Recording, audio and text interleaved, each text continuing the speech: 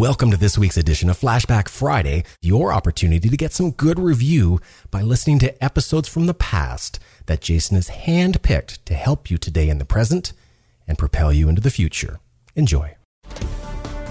Welcome to the Holistic Survival Show with Jason Hartman. The economic storm brewing around the world is set to spill into all aspects of our lives. Are you prepared? Where are you going to turn for the critical life skills necessary to survive and prosper? The Holistic Survival Show is your family's insurance for a better life. Jason will teach you to think independently, to understand threats, and how to create the ultimate action plan. Sudden change or worst case scenario, you'll be ready. Welcome to Holistic Survival, your key resource for protecting the people, places, and profits you care about in uncertain times. Ladies and gentlemen, your host, Jason Hartman. Welcome to the Holistic Survival Show. This is your host, Jason Hartman, where we talk about protecting the people, places, and profits you care about in these uncertain times. We have a great interview for you today, and we will be back with that in less than 60 seconds on the Holistic Survival Show. And by the way, be sure to visit our website at holisticsurvival.com. You can subscribe to our blog, which is totally free, has loads of great information, and there's just a lot of good content for you on the site. So make sure you take advantage of that at holisticsurvival.com. We'll be right back.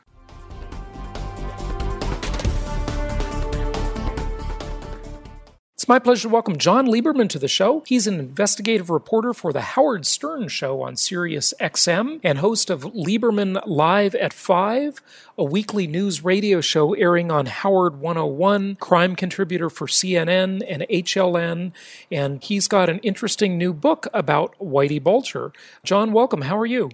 Hey, Jason. Thanks for having me. Doing well. How you doing? Yeah, good. It's great to have you on the show. You're coming to us today from New York City, right? Indeed, New York City, where there is snow and more bad weather. Yeah, and you're right in the Sirius XM offices now, I believe, right? That's right. We're right in Midtown Manhattan. Or should I say studio? Maybe both. Right? A little bit of both. A little bit of both. Offices and studio. Good stuff. Well, tell us what you're working on nowadays, John. Well, our new book, Whitey on Trial, is kind of a labor of love. I was a national correspondent at America's Most Wanted for 7 years, and while I was there with Fox, I went around the world with the FBI Whitey Bulger Task Force searching for Whitey. Of course, it turns out he was hiding in plain sight in California the whole time. But regardless, I teamed up with a Boston attorney, Margaret McLean, to write this book, which, chronicles, I would say, a once-in-a-lifetime type trial. 19 murders pinned on Whitey, convicted killers coming face-to-face in the courtroom, Whitey even writing us a letter for our book. So it's really one of those cases that just doesn't come along very often, and we spell it out in our book, Whitey on Trial. And so what's the government corruption angle, though? Well, look, the reality is that many in the government, in the Department of Justice, knew exactly what Whitey Bulger was doing, and they looked the other way. And by doing, I mean brutal killings, amassing millions of dollars in the drug trade on the streets of South Boston, and really ruling that entire area out of fear. And the reality is that some of the corruption came out in the trial, but there are other hints of it that we still haven't been able to get a full grasp of. And the reality is that, yes, informants are incredibly important when you're talking about law enforcement, when you're talking about gathering intelligence on crime, both domestically and abroad. But the question is, how far can you allow your informants to go? And in this case, I would argue, and I think many would agree, that James Whitey Bulger, was allowed to go too far. And so what is the reason that the government acted this way? I guess you'll have to speculate as to their reasoning because you don't know for sure, probably. But that's I can tell you the reason. Sure. I mean, the reality was twofold. One is that Whitey had, at least one agent, John Connolly, in his pocket. They were childhood friends, and Connolly's currently sitting in prison in connection with one of the murders in this case. And in fact, in our book, we have an exclusive interview with John Connolly from prison, the only one that he's done, in which he claims that he was simply the fall guy, the scapegoat, but that the corruption went much higher than him in the Department of Justice. So one reason, of course, as I said, is Whitey was friends with this agent. Another reason is that the government was hungry to get information about the Italian mafia. And they felt as if Whitey Bulger, leading the Irish-American mafia in South Boston, could help provide them with intel on the Italian mafia, which they wanted so badly because a lot of people's careers hinged on bringing down the Italian mafia in the 70s, 80s, and early 90s. And so they would basically do anything to get that sort of information. Yeah, unbelievable. It's just, I mean, any thoughts on how we can end or attack this kind of dirty dealing that's going on inside the government, so people, there can be real justice? Well, yeah, I mean, that's the billion-dollar question, but I do think that in this day and age with 24-hour news cycles and a lot of different internet sites, I mean, I do think the watchdog function of the media hasn't gone away, and in fact, in some ways, it's actually more than it's ever been, because now you have, citizen journalists and a whole bunch of different people, looking out. But one misconception about Whitey, too, was that he and his crew simply killed other mobsters. Well, the reality is they did not. And we tell a story in the book of a woman named Diane Sussman who took the stand in Whitey's trial, and she describes how she was on a second or third date with a guy named Louis. And she and Louis were in a car with a third person, and the next thing you know, the car is riddled with bullets. She is badly wounded. Louis, the guy who she was on the second or third date with, was paralyzed. And the third guy, Mr. Milano, was murdered. And this was completely a case of mistaken identity. Bulger and his crew had the wrong people. And the story that we tell in the book is how over the next 30 years, Diane Sussman, who was in her early 20s then, never missed a month going back to visit Louis, the guy that she was on the date with. So she would go on to get married, have children, have a family and a career, but she would always be tied to this man who she was wounded in the car with on her second or third date.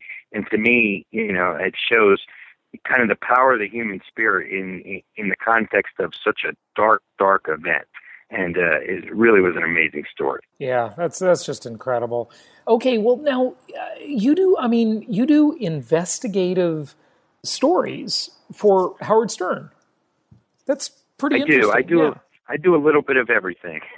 I do news for the Howard Stern show, as you touched on, and then of course I host my own show on Sirius called Leiberman Live, which airs every day. And then I'm a crime contributor for CNN HLN, which is CNN's sister network, and then for a website called Wild About Trial as well. And I blog for the Huffington Post for their crime section. So my career has been based, very much on covering crime and digging into and investigating criminals. Who else have you investigated? What are some of the more interesting ones? I mean, you're deep into the Whitey Bulger thing because you did a book on it, but there's got to be some other fascinating cases, right? Well, for 7 years at America's Most Wanted, I mean, I was on the road 7 days a week, wow. Chasing down fugitives. I've done cases of mass murder, of prison escapees, of rapists, of bank robbers. I've come face to face with probably upwards of 36 convicted killers that I've interviewed in prison. And look, the one commonality is everybody has a justification. Everybody says they have a reason why they killed. Don't they just first say they're not guilty? The prisons are full of innocent people, I know. Yeah, but surprisingly, some of them say that they're not guilty, but others say, yeah, I did it, and here's why. And they always have a justification. It's mainly the sex offenders, actually, that always sort of have a rationale for why they did what they did. They perpetrated this rape because of X, Y, and Z. And that's really sickening. In some ways, in my career, I found that sex offenders are even more offensive in some cases than brutal killers. Unbelievable. Because of the recidivism and the like. Yeah. Well, yeah. For example, give us some examples of these justifications. I mean, I can't imagine you could justify any of this stuff. But what do they say?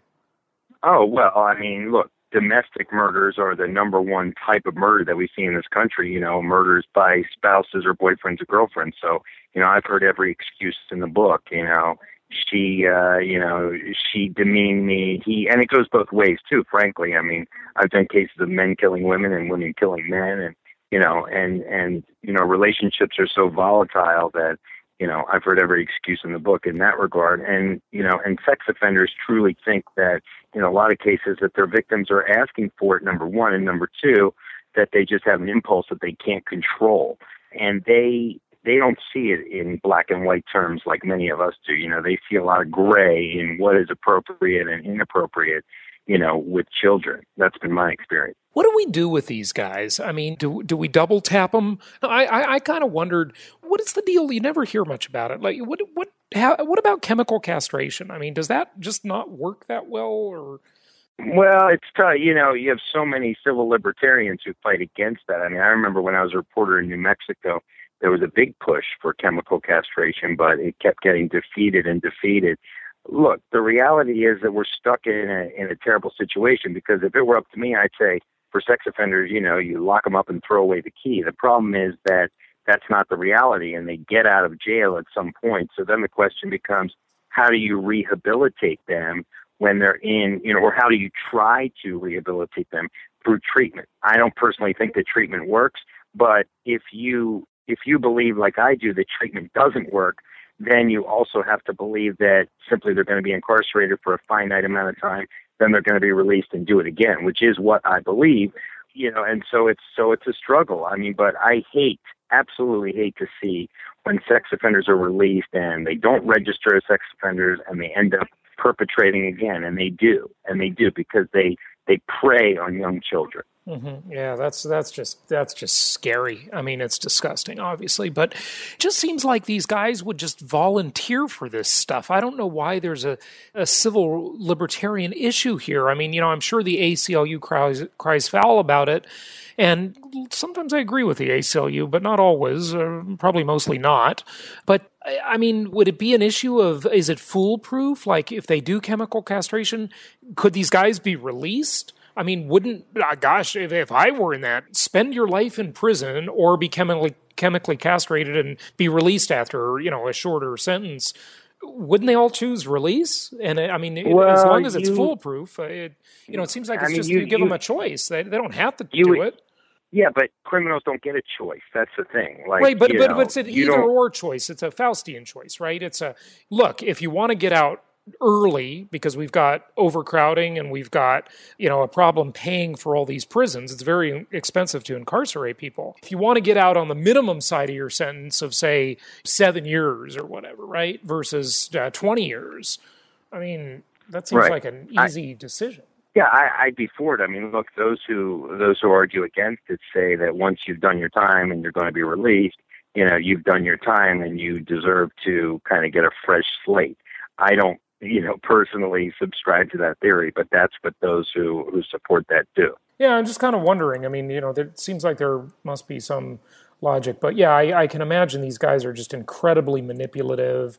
Any other really stunning excuses? That's what I want to call them, not reasons, or justifications these guys have made for their crimes. Well, I remember sitting down with a convicted sex offender who reoffended. He had a bunch of victims down in Texas, and I remember sitting across from him and kind of reading the victim's statement out loud to him, and and I ended, after reading off a laundry list of what this guy had done, I said, "So do you feel as if any of this is inappropriate?" And he looked at me in the eye and he said, "It depends what your definition of inappropriate is." I mean, and that's how I had just listed off a laundry list of some of the, grossest acts that one could perpetrate, particularly against a child. And so then to have his retort be, "It depends what you define as inappropriate," I mean, gives you a good glimpse into the mind of a predator. Right. Yeah, it sure does. But I just have to say, for the record, I mean, you go to Middle Eastern countries, and I mean, I saw this disgusting video. I couldn't believe it. It's on YouTube, and it was about some Middle Eastern country, and all these men marrying these kids they're so young. I mean, it's unbelievable. 5-year-olds. It's just unbelievable. Where there's no age of consent, there's no protection whatsoever. I know. I can't believe horrible. that, and so, you put that guy over there and he can just lawfully do anything he wants, right?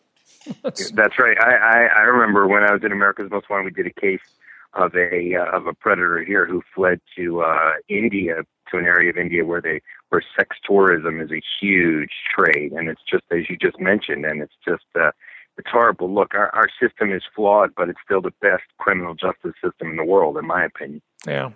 Very interesting. Okay, so any other crimes or just interesting stories? Or I'd kind of like to, I don't know why I'm curious about this, but maybe it's a morbid curiosity.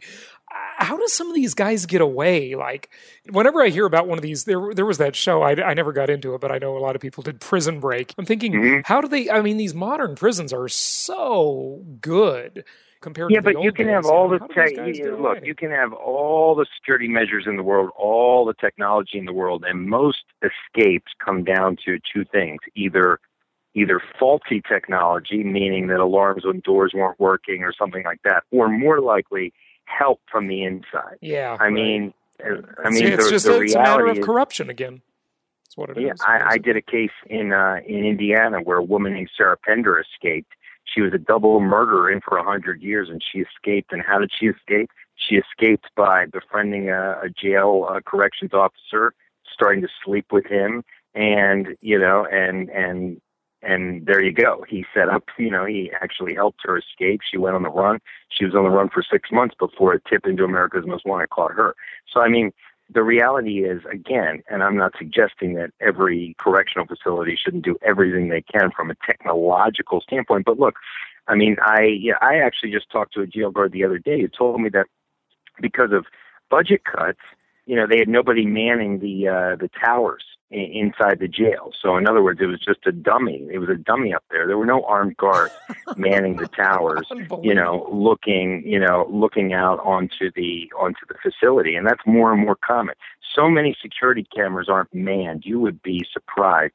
So many security cameras aren't manned. They don't record video. They're just there as a deterrent. But when push comes to shove, I've covered so many cases of kids who were snatched where, there's security cameras either on the side of a building or somewhere on the street corner, but either they were broken or they never rolled tape or, so unfortunately, nothing is foolproof. Well, do you deal with white collar crime? I've covered everything. Yeah.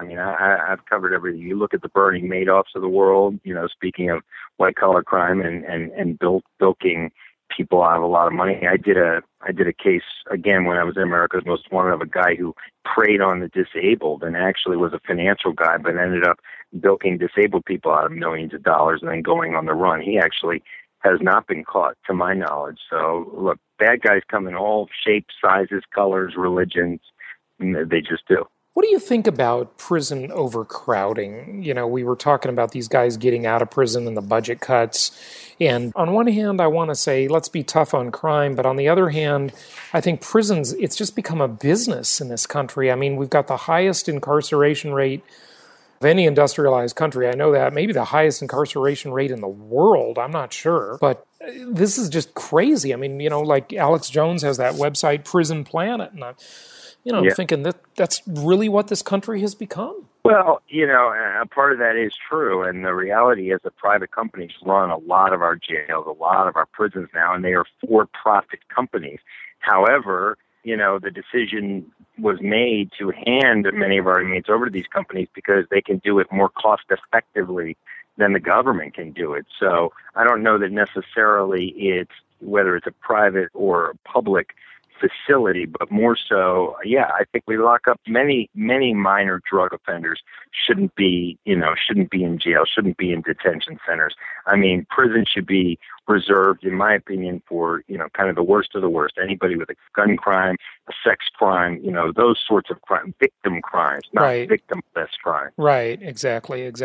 So I got to ask you then, because we talked a lot about the sex offender crimes, you probably think that, at least maybe marijuana should be legalized, I would guess. Well, look, I think that the war on drugs has been, a tremendous failure. I think most people can agree on that. I agree, by the way. That being said, I mean, I've been down to our borders many times, and, most of our borders, people think that there's some big wall separating our countries, and look, the reality is that most of our borders, especially the ones that I can think of firsthand, New Mexico, Arizona, those are the borders I've been to with Mexico firsthand. You just walk across. I mean, nobody is, so I think that the flow, it's awfully difficult to stop the flow of drugs into our country. So, but you know how to stop them is make it legal. Then there's no business for them. Well, that's right. Unfortunately, if you legalize it, you are then accepting that you're essentially accepting that it's going to be here and we have to find a way to regulate it. If you can, the government hasn't been all that effective in regulating most industries. So I'm not quite sure that they could regulate the drug industry, but certainly, is it time to try something new? Maybe it is. Well, I don't know what happened, and I'm going to be interested to see in a couple of years, the stories of Colorado and Washington State, who have legalized marijuana. Because, I mean, my assumption, although I do not even know this, is it must be a lot less expensive to just go into one of these stores and buy it. Where it's legal, right? I assume they take the money out of it. When it becomes unprofitable, then all of the black market goes away. All of the drug trafficking goes away because it's not profitable. So it's not an issue really of the government regulating it so much as just plain and simple free market economics. It gets cheap because it's legal. Right, and it'll be interesting. It certainly will be interesting to see what happens in Colorado and Washington State for sure as kind of the guinea pigs for this project. Right. And that wanted, I mean, I want to kind of circle back to a couple other things that you're working on, but I just wanted to ask you on that note, when we've got these private prisons where we've got, stories we hear now and then, they're not super common, but of the prisons have lobbies that are lobbying to make everything in America illegal, and the lobbyists go and they go under the guise of, let's be tough on crime, let's lower the drunk driving standard even more because it becomes this business. It becomes lucrative. And so then you look at the whole issue, and I've kind of wondered about it lately, of prostitution. I mean, we've got this, right. I did a show on sex trafficking. Talk about disgusting. I mean, the human trafficking that's far worse than some predator who has a couple of victims. I mean, this is a business, a global business, right? So, it makes me think, if you want to solve it, make it unprofitable for these scumbags. Just destroy their business. I doubt there's any human trafficking going on in Amsterdam, for example, right? Because there, it's legal. So... Right. I don't know. It's definitely, it's an interesting way to look at it, and human trafficking, and look, it happened during the Super Bowl. I mean, so, and frankly, a lot of people dismiss it because they say, well, these are at-risk youth anyway. Well, I don't subscribe to that theory. I think everybody is equal, and whether you're an at-risk youth from a poor family or you're a rich kid in a great private school, everybody should be treated equally. So you're saying, and I didn't catch this part of the story, that people actually tried to justify that it was okay because the victims were at-risk youths?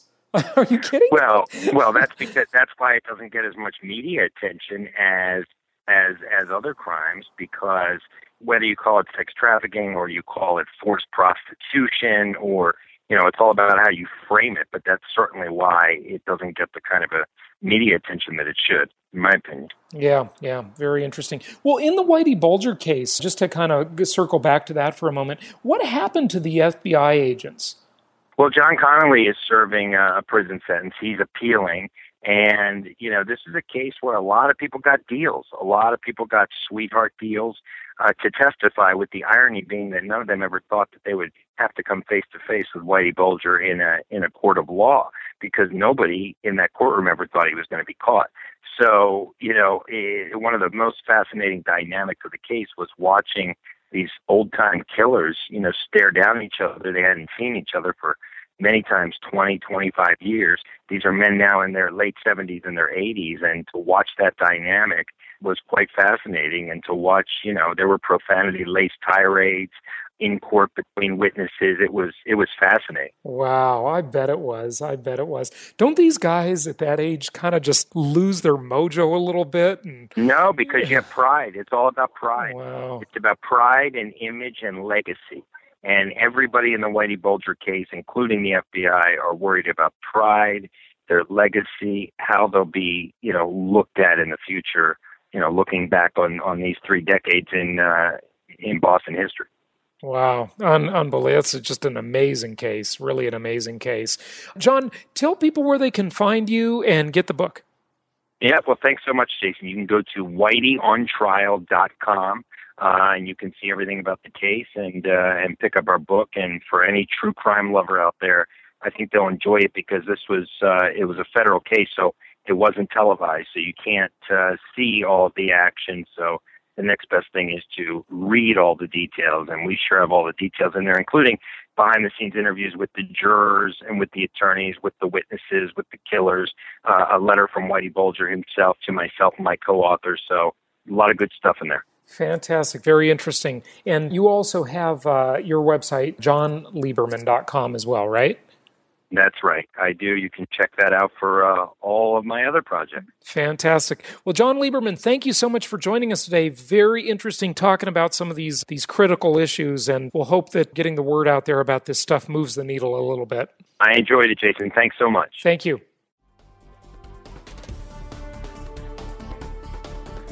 Thank you for joining us today for the Holistic Survival Show, protecting the people, places, and profits you care about in uncertain times. Be sure to listen to our Creating Wealth show, which focuses on exploiting the financial and wealth creation opportunities in today's economy.